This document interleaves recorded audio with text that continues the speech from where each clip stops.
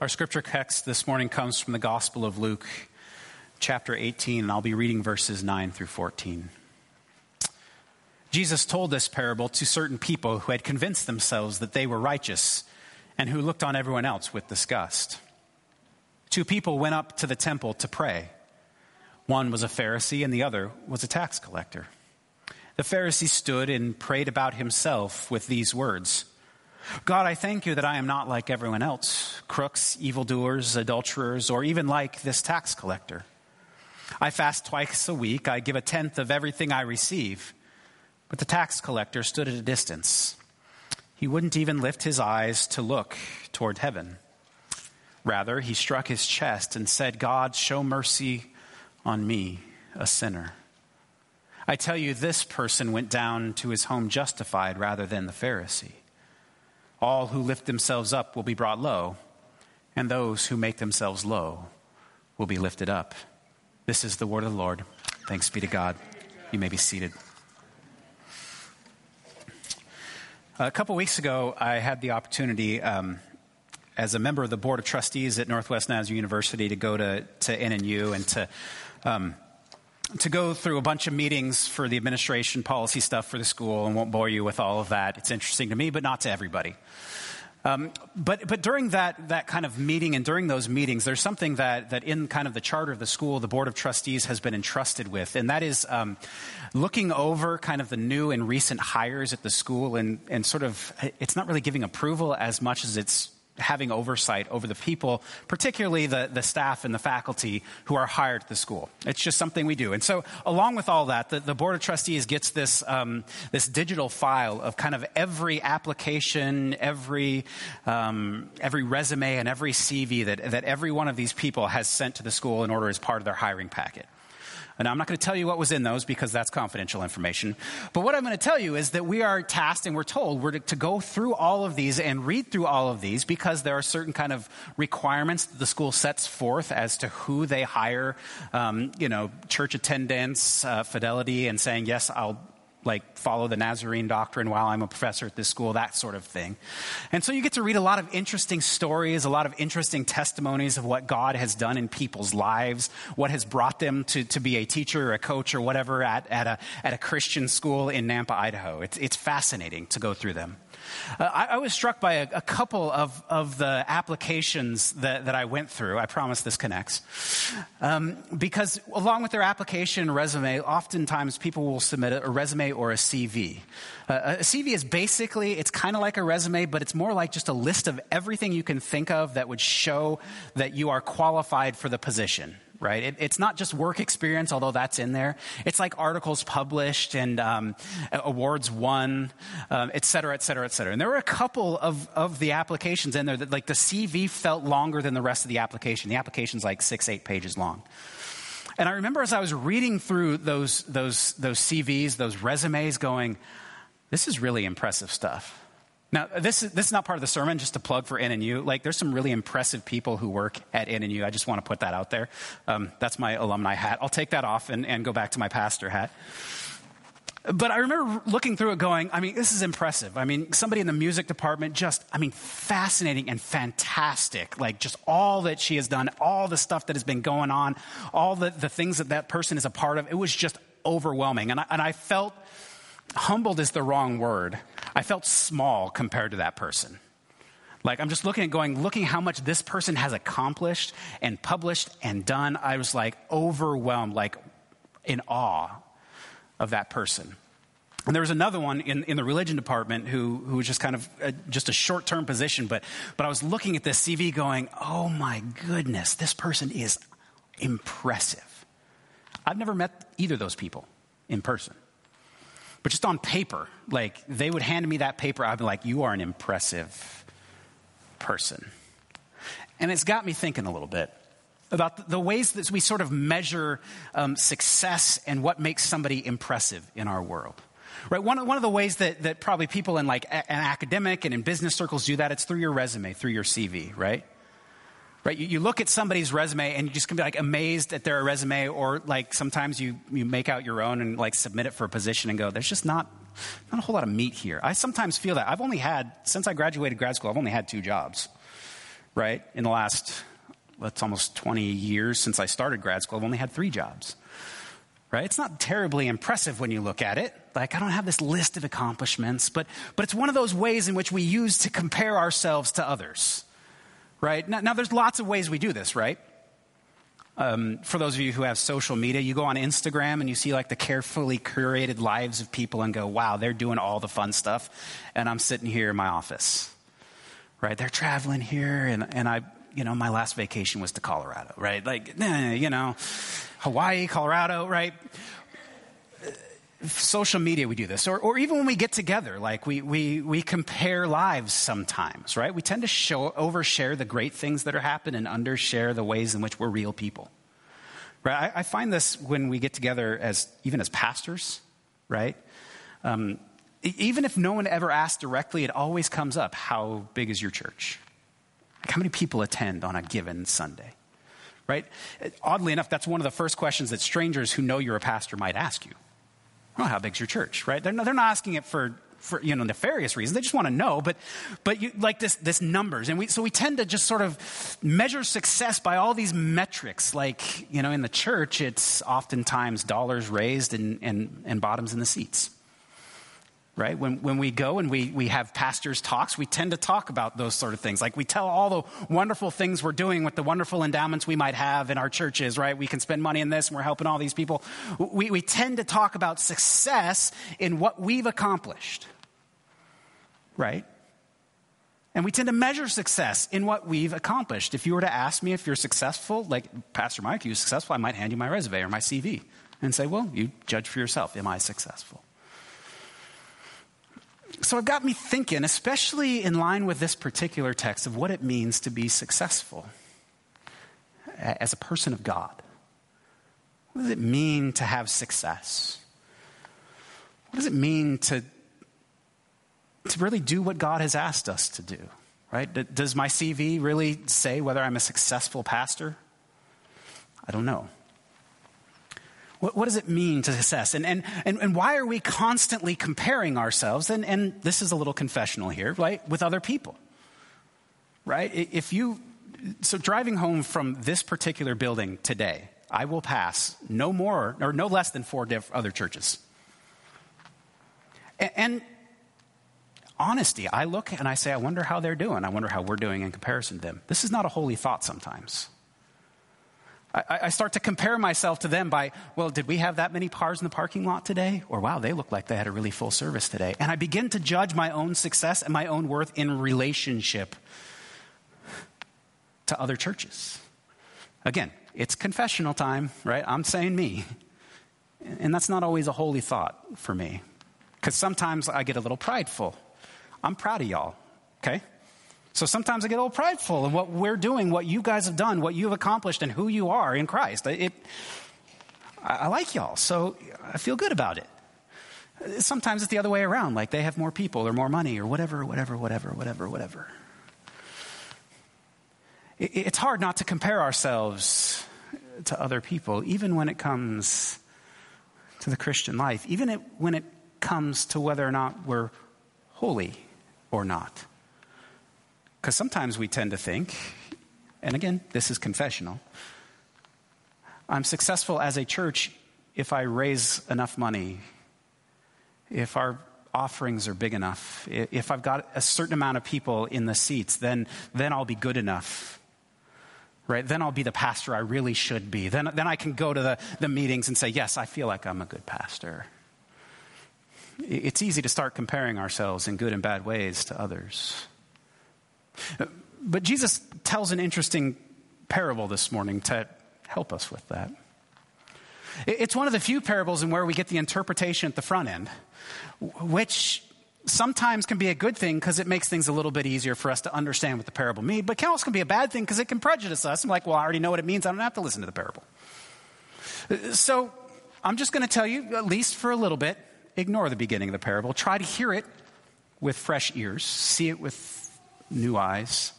Because this, like many parables, has become one of those that we know so well that when we read it, we tend not to really read it.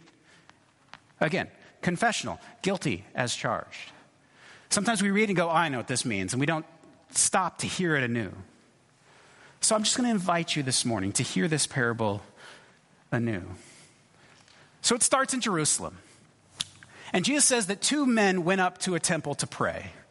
So in Jewish culture, and especially in the first century, when we're talking about prayer, we're not just saying because we tend to practice a lot of private prayer and we tend to separate praying from worshiping. We're really to read this as two men went up to the temple to worship. Right? So worship, prayer time happened twice a day at the temple, morning and evening. Right? There was a sacrifice in the morning and there was a sacrifice in the evening. And so when you went up to worship on any given day, this is what you are doing. And so when we say they went up to pray, it's not just that they're kind of sitting in the back of the sanctuary lighting a candle. It's them going to worship. It's like a worship service. So we just need to see it in that light. Right? That they're coming to the temple courts to worship, to witness the sacrifice. To take part in sort of what is going on with that sacrifice, which is the forgiveness of sins, right? This idea of forgiveness, of absolution, of being justified before God. So these two men went up to the temple to pray. And we're told that the two men are a tax collector and a Pharisee. Now, there's something interesting about tax collectors and Pharisees as we tend to hear it in the church. Right, so this is the image that comes to my mind when I hear tax collector and Pharisee. This is the first kind of idea that comes to my mind, right? So you have the Pharisee with even the upturned mustache. I mean, you can totally see this guy going, ha, ha, ha, right? Like we tend to hear Pharisee as evil, as wicked, as hypocritical, as the villain of the story, right? I don't think any of us would look at this story, who've been around in the church at least, and have trouble deciding which one's the tax collector, which one's the Pharisee, right? Am I right? Can you identify the Pharisee fairly quickly? It's the guy in the foreground. It's the guy who looks a little shifty. But here's something we should know about Pharisees in the first century. They weren't all bad. Now we tend to think of them as bad because they're often foils in Jesus' story. Right? They're often the ones who come sort of against and up against Jesus. And who Jesus challenges and who challenge Jesus. Right? So we tend to hear them as bad guys. We tend to boo and hiss when they come on the screen because we're sort of conditioned by our own readings and the way we've talked about them to see them as not good people. I want to try to help us disabuse ourselves of that notion. The Pharisees weren't all bad. The Pharisees weren't bad people. In fact, in the first century, the Pharisees would be the holiness folk. In fact, in the first century, the Pharisees are the people you want to come to your church. You see, the Pharisees are the tithers. The Pharisees are the faithful attendees. The Pharisees are the first to volunteer for all the projects in the church. The Pharisees are the ones who are there. We hear Pharisee and we think bad, but I just want to encourage you to hear Pharisee not as a bad thing, but as a good thing. That is, as people who were deeply, deeply committed to the mission of God in the world. The Pharisees, as a movement, their kind of idea and their role was actually to be more holy than they were asked to be. Right? It wasn't totally that they said, well, everyone else is unholy and we're holy. They said, we believe in following God to such an extent that we're going to take not only the laws that God has given us, but we're going to take the laws that God has given the priests upon ourselves, and we're going to follow it so that we might be holy unto God. Their desire as a movement was to be holy unto God. I know it's hard to conceptualize given our reading of the Pharisees and scriptures. But remember, Jesus is telling this not to a church audience 2,000 years later. Jesus is telling this to the people in front of him who would not have booed and hissed and seen the Pharisee as the mustache-twisting villain.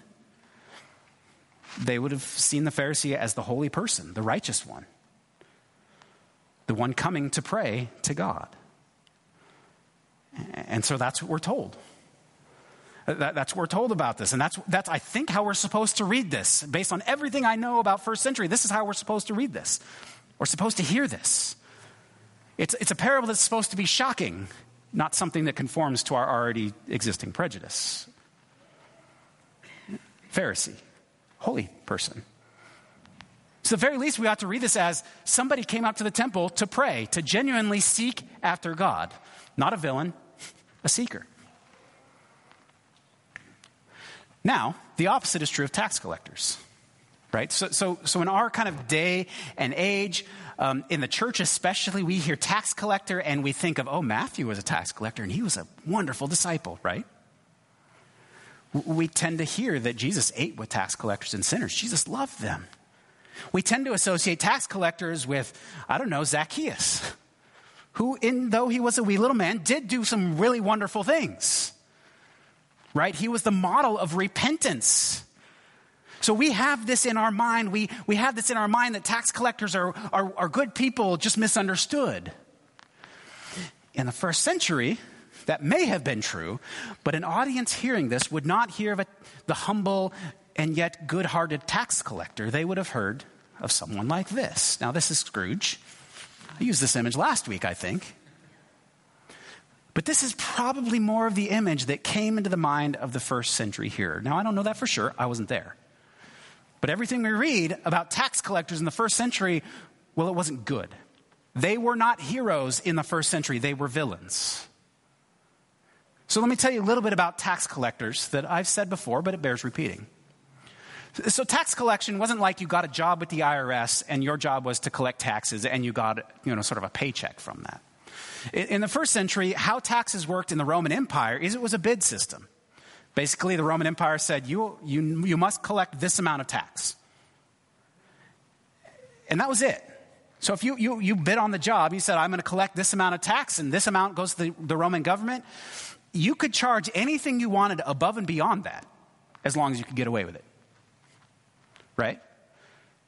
So whatever your markup was what people had to pay because you were the tax collector. You were empowered by the Roman government to collect taxes.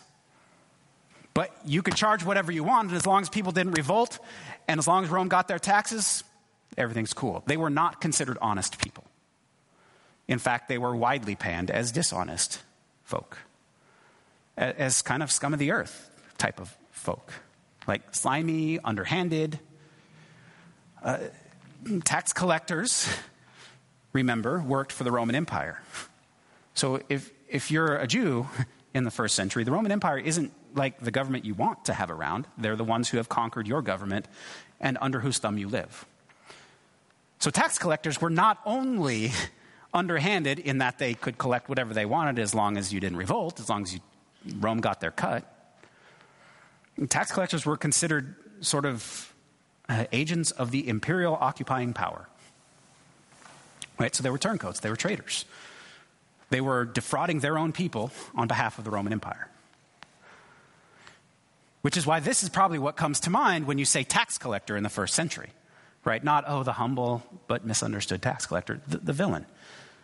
And again, just based on what I read and based on the sort of parable as literature, that's the point. We're supposed to have these diametrically opposed people. Right? We have the Pharisee who is the model of holiness and the tax collector who is the worst of the worst, unrepentant. Right? Does what he does, no qualms about it. And we're told that these two folks go up to the temple to pray. They could not strike any further difference in the two. Right? Pharisee, holy. The kind of person you want to walk in your church doors, right? The kind of person that is welcomed in with open arms and gives and does all the wonderful things you want, serves on your deacon boards. We don't have a deacon board. Serves on your church board. That's who the Pharisees were. And then the tax collector is the kind of person you go, they're here, but. Right? We're displaying some prejudice here, but that's kind of how we're supposed to read it. Jesus is playing into that. And Jesus says, these two went up to pray. So first, the Pharisee goes up to pray, and it says the Pharisee stood by himself and prayed. Now, we tend to view that, again, through our negative lens. Pharisees are people, they're uppity, they're better than everyone else. Well, Pharisees wanted to keep pure, and so in the crowd, you don't want to touch people who might be impure, not because they're bad, but because it makes you impure. So why does he stand by himself? Well, maybe because he just doesn't want to be defiled. And Jesus says, be holy, be pure. If you touch something unclean, you have to go through this whole process. And so he perhaps just standing out, not just saying, I want to make sure. I want to make sure I'm good. I want to make sure I'm following the rule. I want to make sure that I'm doing what God has asked me to do. And so the Pharisee begins to pray and sort of gives God his list. He says, God, I thank you that I'm not like other people. Right? He begins to list his achievements, right? God, I tithe 10% of all my income. Cool, good. God, I fast 2 times per week, right? The minimum fasting was not even weekly. And this guy's 2 times per week. That's pretty impressive. That's pretty holy. God, I don't steal stuff, which that's good, right? I'm not a thief. God, I'm not a rogue. I'm not entirely sure what rogue means, but he's not that. God, I don't kill people. Again, another plus. That's a feather in the cap, right? God, I don't collect taxes for imperialist occupiers, right? God, I thank you I'm not like this tax collector. Again, we are prone to read this negatively, right? We're prone to read this as if the Pharisee is bragging. How many of us have prayed, God, but by the grace of God, there go I? It's been a prayer I've said before. A lot of this is that kind of prayer. God, I'm not a thief. I thank you that I've never been in a position to have to steal. God, I'm not an adulterer. God, I thank you that I've never been driven to murder. Right? Those are good things, aren't they? I mean, we tend to read them negatively as if he is bragging about it, but these are good things. And the Pharisee is saying, God, I thank you that I do not. I thank you. He's giving praise to God for not having to go down these roads. Again, we tend to read this negatively, but I'm just asking you perhaps for a charitable reading of this guy. That he's not the total kind of jerk and cad we've made him out to be, but perhaps he's a holy person trying to be holy and thanking God that he's able to do so. Right? He looks and he says, God, there's a tax collector over there, but by the grace of God, there go I. I thank you that I'm not like him. Now, if he said that out loud, that's a little low. I'll give you that. But let's try to give him a charitable reading that he's a holy person, thanking God for the ability to do it. God, thank you for the strength. Thank you that I have been able to. He brings his list. God, all these things you've asked me to do, and I've done them. I've met the list. Here's my CV, and I thank you for that. I really do think we're supposed to read this, if not at least charitably, then at least that this guy's not completely a jerk. He's trying to do as God has asked him to do. These are all things God has asked us to do, right? Not be, again, tax collectors were considered widely bad people, right? It's a stereotype, but he says, I thank you that I don't have to do that. I don't kill. I don't steal. These are good things. I tithe. I give back to you because it's all yours. I fast because I want to hear and know you, right? These are good things. And so he prays like that. And then the tax collector comes on the scene, and he too stands by himself, but he's not in the roguish position. Here's where Jesus sort of gives us a hint. It says he stands by himself, and he can't even bring himself to look up towards heaven. And when he pulls up his list, there's just nothing on it. In fact, he doesn't try to give God a list of the good things he's done. It says that he beats his breast, shame, dishonor, passion, and says, God, have mercy on me, a sinner. Right? Lord God, help me. And so Jesus ends fundamentally with this sort of implied question of who's right? We are preconditioned by many years of church history and lots of sermons like this one to say who's right. But if we're Jesus' original audience, who's right? Again, objectively seeing these two, who goes home righteous? Right? The one who has done all the things that God has asked, or the one who hasn't? Who's righteous? I think the first thought of those listening to this perhaps was, well, it's that Pharisee. He's a good guy. He does all that stuff that I can't even do. Look at his list. I don't do all of that. I wish God would let me do all that. That would be great. I think that's what perhaps the people are thinking. But as it comes, what happens? It's the Pharisee Who wins? Right? It's the tax collector who goes home justified. And again, we are conditioned, because we've heard this a lot, to say, yeah, that's as it should be. I'm not sure Jesus' original hearers would have said, that's as it should be. And I'm not entirely sure that if we were to think about it, we'd say the same thing. Right? Has the tax collector shown enough repentance? What's he going to do tomorrow? Is he going to go back to his old life? Those are the questions we ask. So what makes the difference here? Why is it that the tax collector goes home justified and not the Pharisee? In my head, logically, I'm thinking, well, yeah, okay, God has mercy on sinners, but why? Why is the Pharisee not at least held up as a model of doing things right? Jesus doesn't throw him any props. Here's the interesting thing, I think. The Pharisee brings his resume, right? He comes before God with his resume, and he says, here's all the things that I've done. They're good things. They're things God has talked about and has asked. Right? There's some big ones on there. Don't steal, don't murder. Those are in the Big Ten. So to not do those things is great. Right? I fast because I want to be close to God. He's got his CV out there, and it looks really good. It's impressive.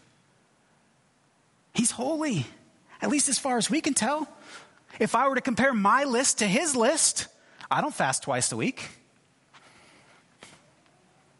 Comparatively speaking, he's holier than I am. Why the tax collector? Why is he justified and this guy not? Well, it's because the Pharisee brings his list. The Pharisee comes, this man comes, this holy guy, this guy who wants to be holy, and comes before God and says, God, these are all the things that you have asked me to do, and these are the reasons why I am worthy of grace, of mercy, why that sacrifice that's being done at that altar at this time is for me.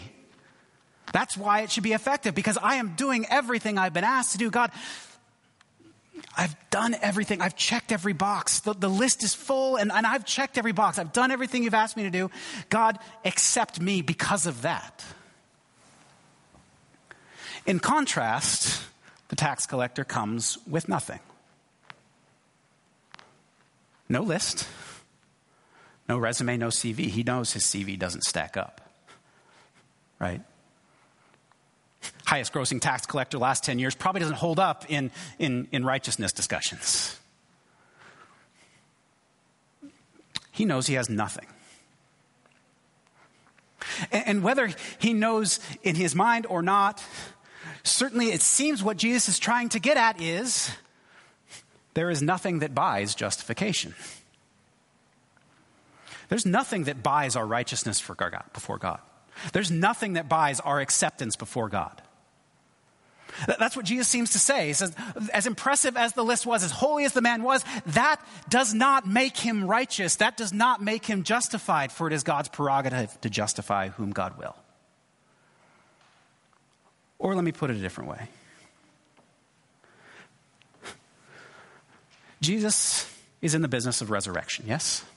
God gives life to dead things. That's what God does. That is God's job.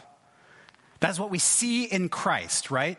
That God raises Christ from the dead and offers life, resurrection to all who would follow. What the Pharisees' list says is, here's a list of the reasons I should be raised to life or given life. Or better said, the Pharisee doesn't realize he's dead and needs life. He's got it under control. He's a good man, and he thanks God for that. Let's give him that.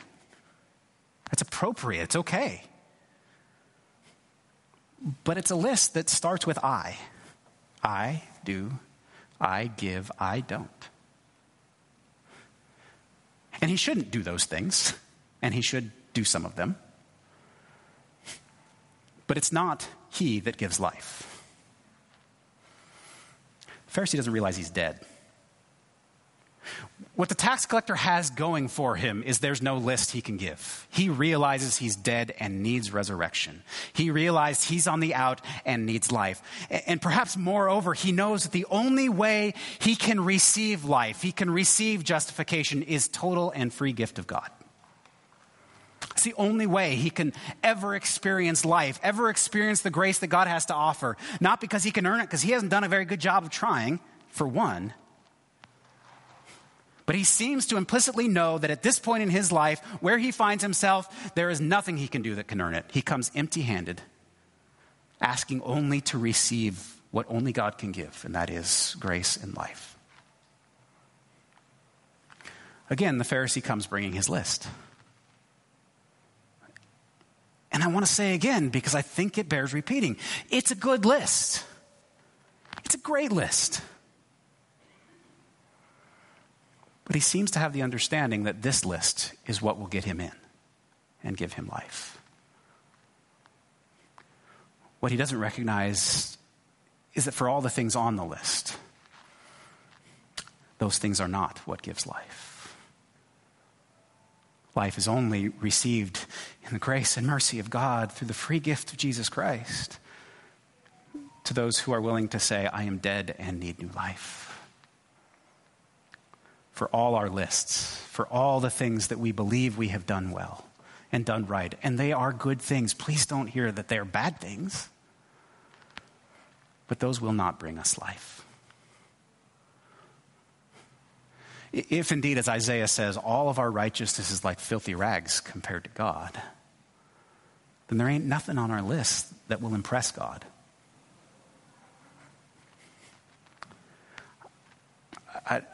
Whatever good things I do, I don't know that God is impressed. Right? I don't think God's up there going, that Mike, right? I'm impressed by all the stuff he does. Right? He's so smart. He preaches so whatever. Right? I love his Photoshop. I don't know. I'm not sure God is impressed by what I do. But here I think is a secret. No, it's not a secret. We're not trying to impress God. Because we can't. If God is that which is beyond anything great that we can conceive, how in the world are we going to impress God? God's not looking for being impressed. God didn't create us to be impressed by us. In fact, we're impressive in as much as God created us. God created us. He looked at what God had created and said, that is good. Because why? God created it. We're impressive to God because we are God's workmanship. We don't receive life by being impressive, even in holy things.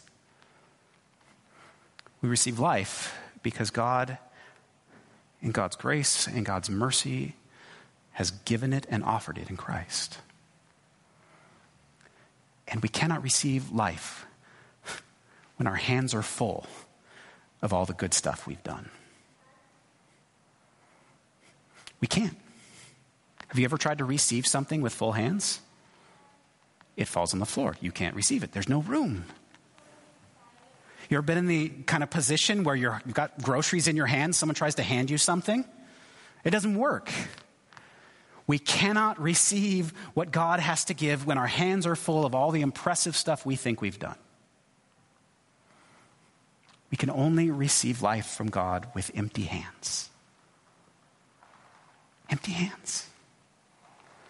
Outstretched, hoping to receive the grace that God has given. Recognizing that we are, as good as we might be, we are still sinners who are saved by grace. That my righteousness, whatever it may be, does not make me a better or more worthy person than anyone else. My righteousness, as whatever it may be, does not make me any better than any person in this room. Guess what? My unrighteousness does not make me any worse than any person in this room. If the Pharisee had a fault, his fault was while he was praying, he was looking beside himself. My CV's better than his. Thank God for that. Literally what he says. But what God is asking and what Jesus is driving at here is, in order to receive life, we have to recognize we're dead. And we have to come not with the arms full of lists of good works, but with open and empty hands, that we may truly receive what God has to give, which is grace and mercy and life in the life and death of Jesus Christ. For if we die with him, Paul says, we will also be raised to him with him. But God doesn't resurrect things that think they're already alive. God can't, perhaps, resurrect things that already think they're alive. God can only resurrect dead things. And perhaps that's what the tax collector understands. I'm dead. He doesn't promise to reform, much as I wish he would. He just says, I'm dead and I need life.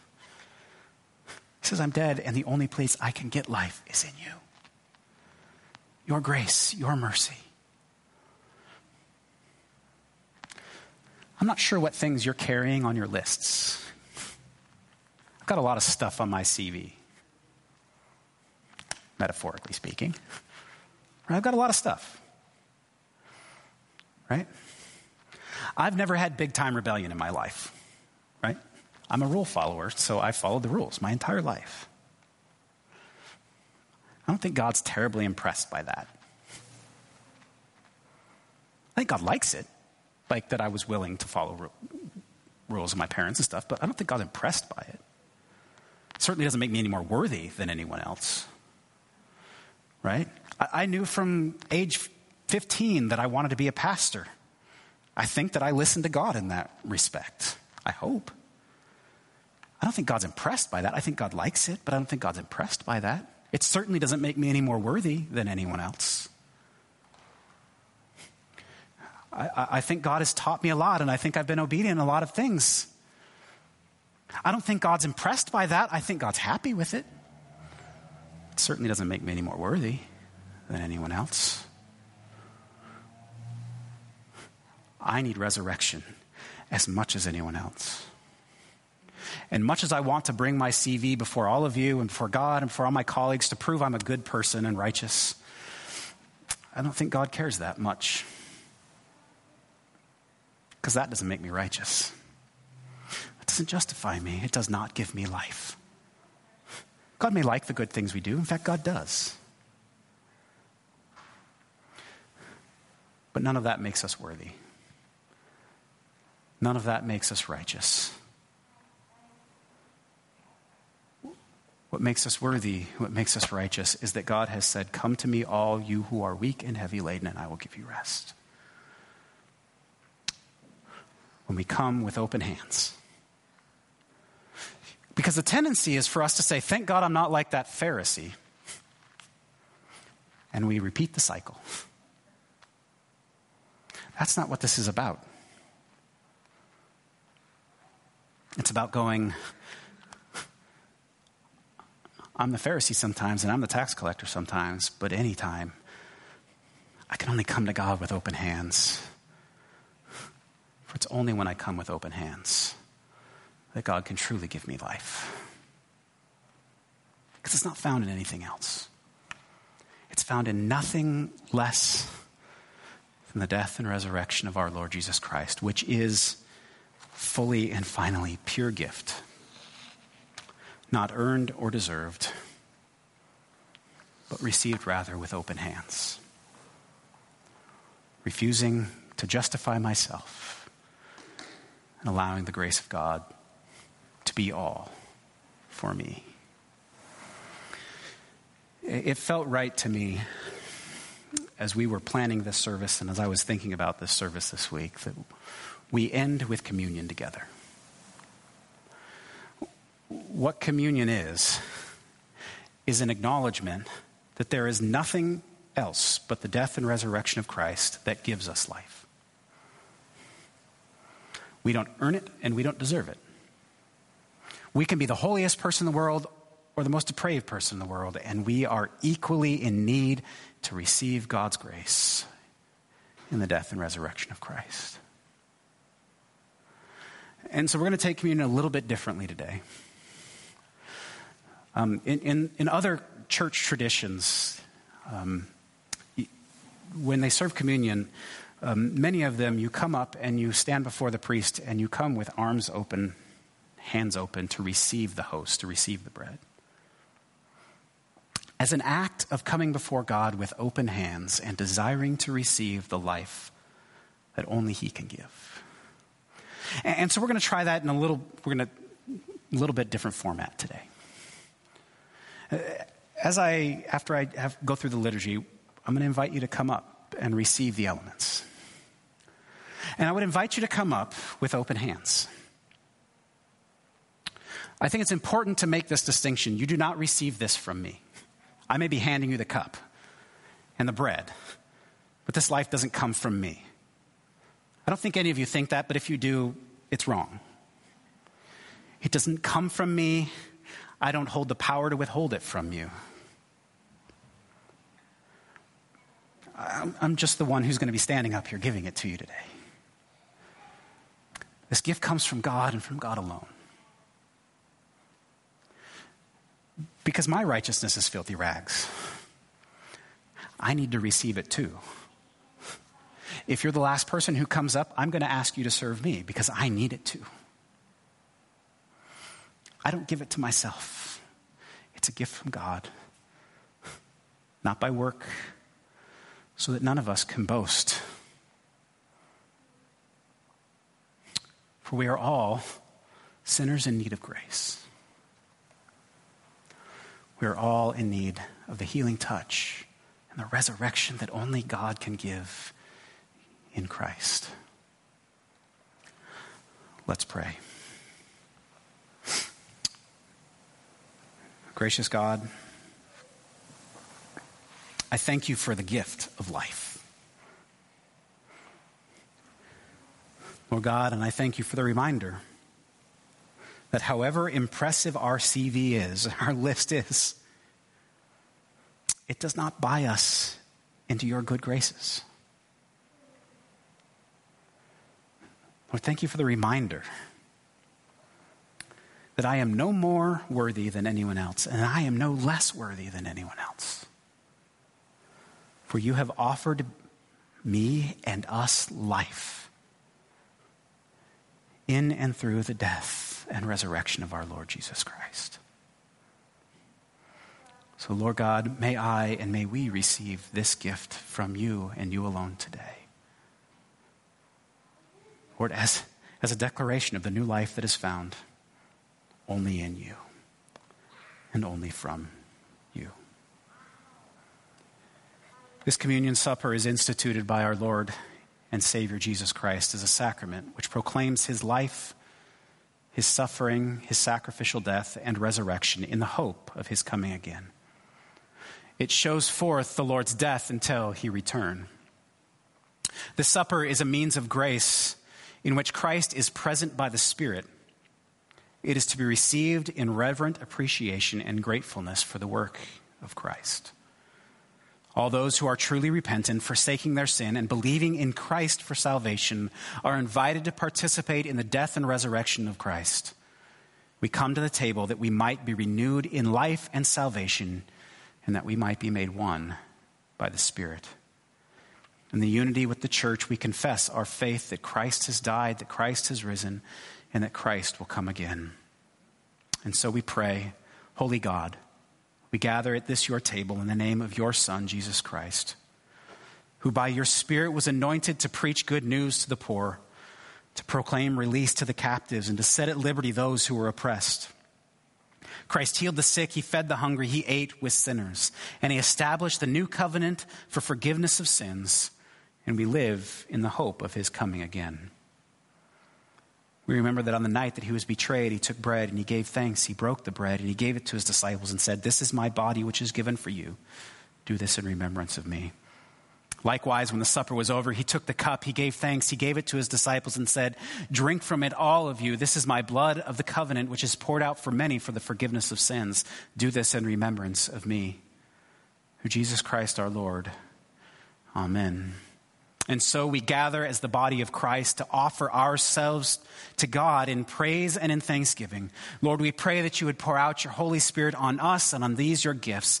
Make them by the power of your Spirit to be for us the body and blood of Christ, that we might be for the world the body of Christ, redeemed by his blood. By your Spirit, make us one in Christ, one with each other, and one in the ministry of Christ in all the world, until Christ comes again in final victory. In the name of the Father, and the Son, and the Holy Spirit. Amen. And now I would ask if you would join me as the Savior has taught us. Let us pray the Lord's Prayer together. Our Father, who is in heaven, hallowed be your name. Your kingdom come, your will be done on earth as it is in heaven. Give us this day our daily bread, and forgive us our trespasses as we forgive those who trespass against us. And lead us not into temptation, but deliver us from evil. For yours is the kingdom and the power and the glory forever. Amen. I would ask you that as you come, you take the elements. I will give them to you. Receive them with an open hand, for they are the gift of God for the people of God. Receive them, take them back to your seat, and once we have all been served, we will partake of the elements together. Again, these are the gifts of God for the people of God. I would ask you to come and receive his grace today.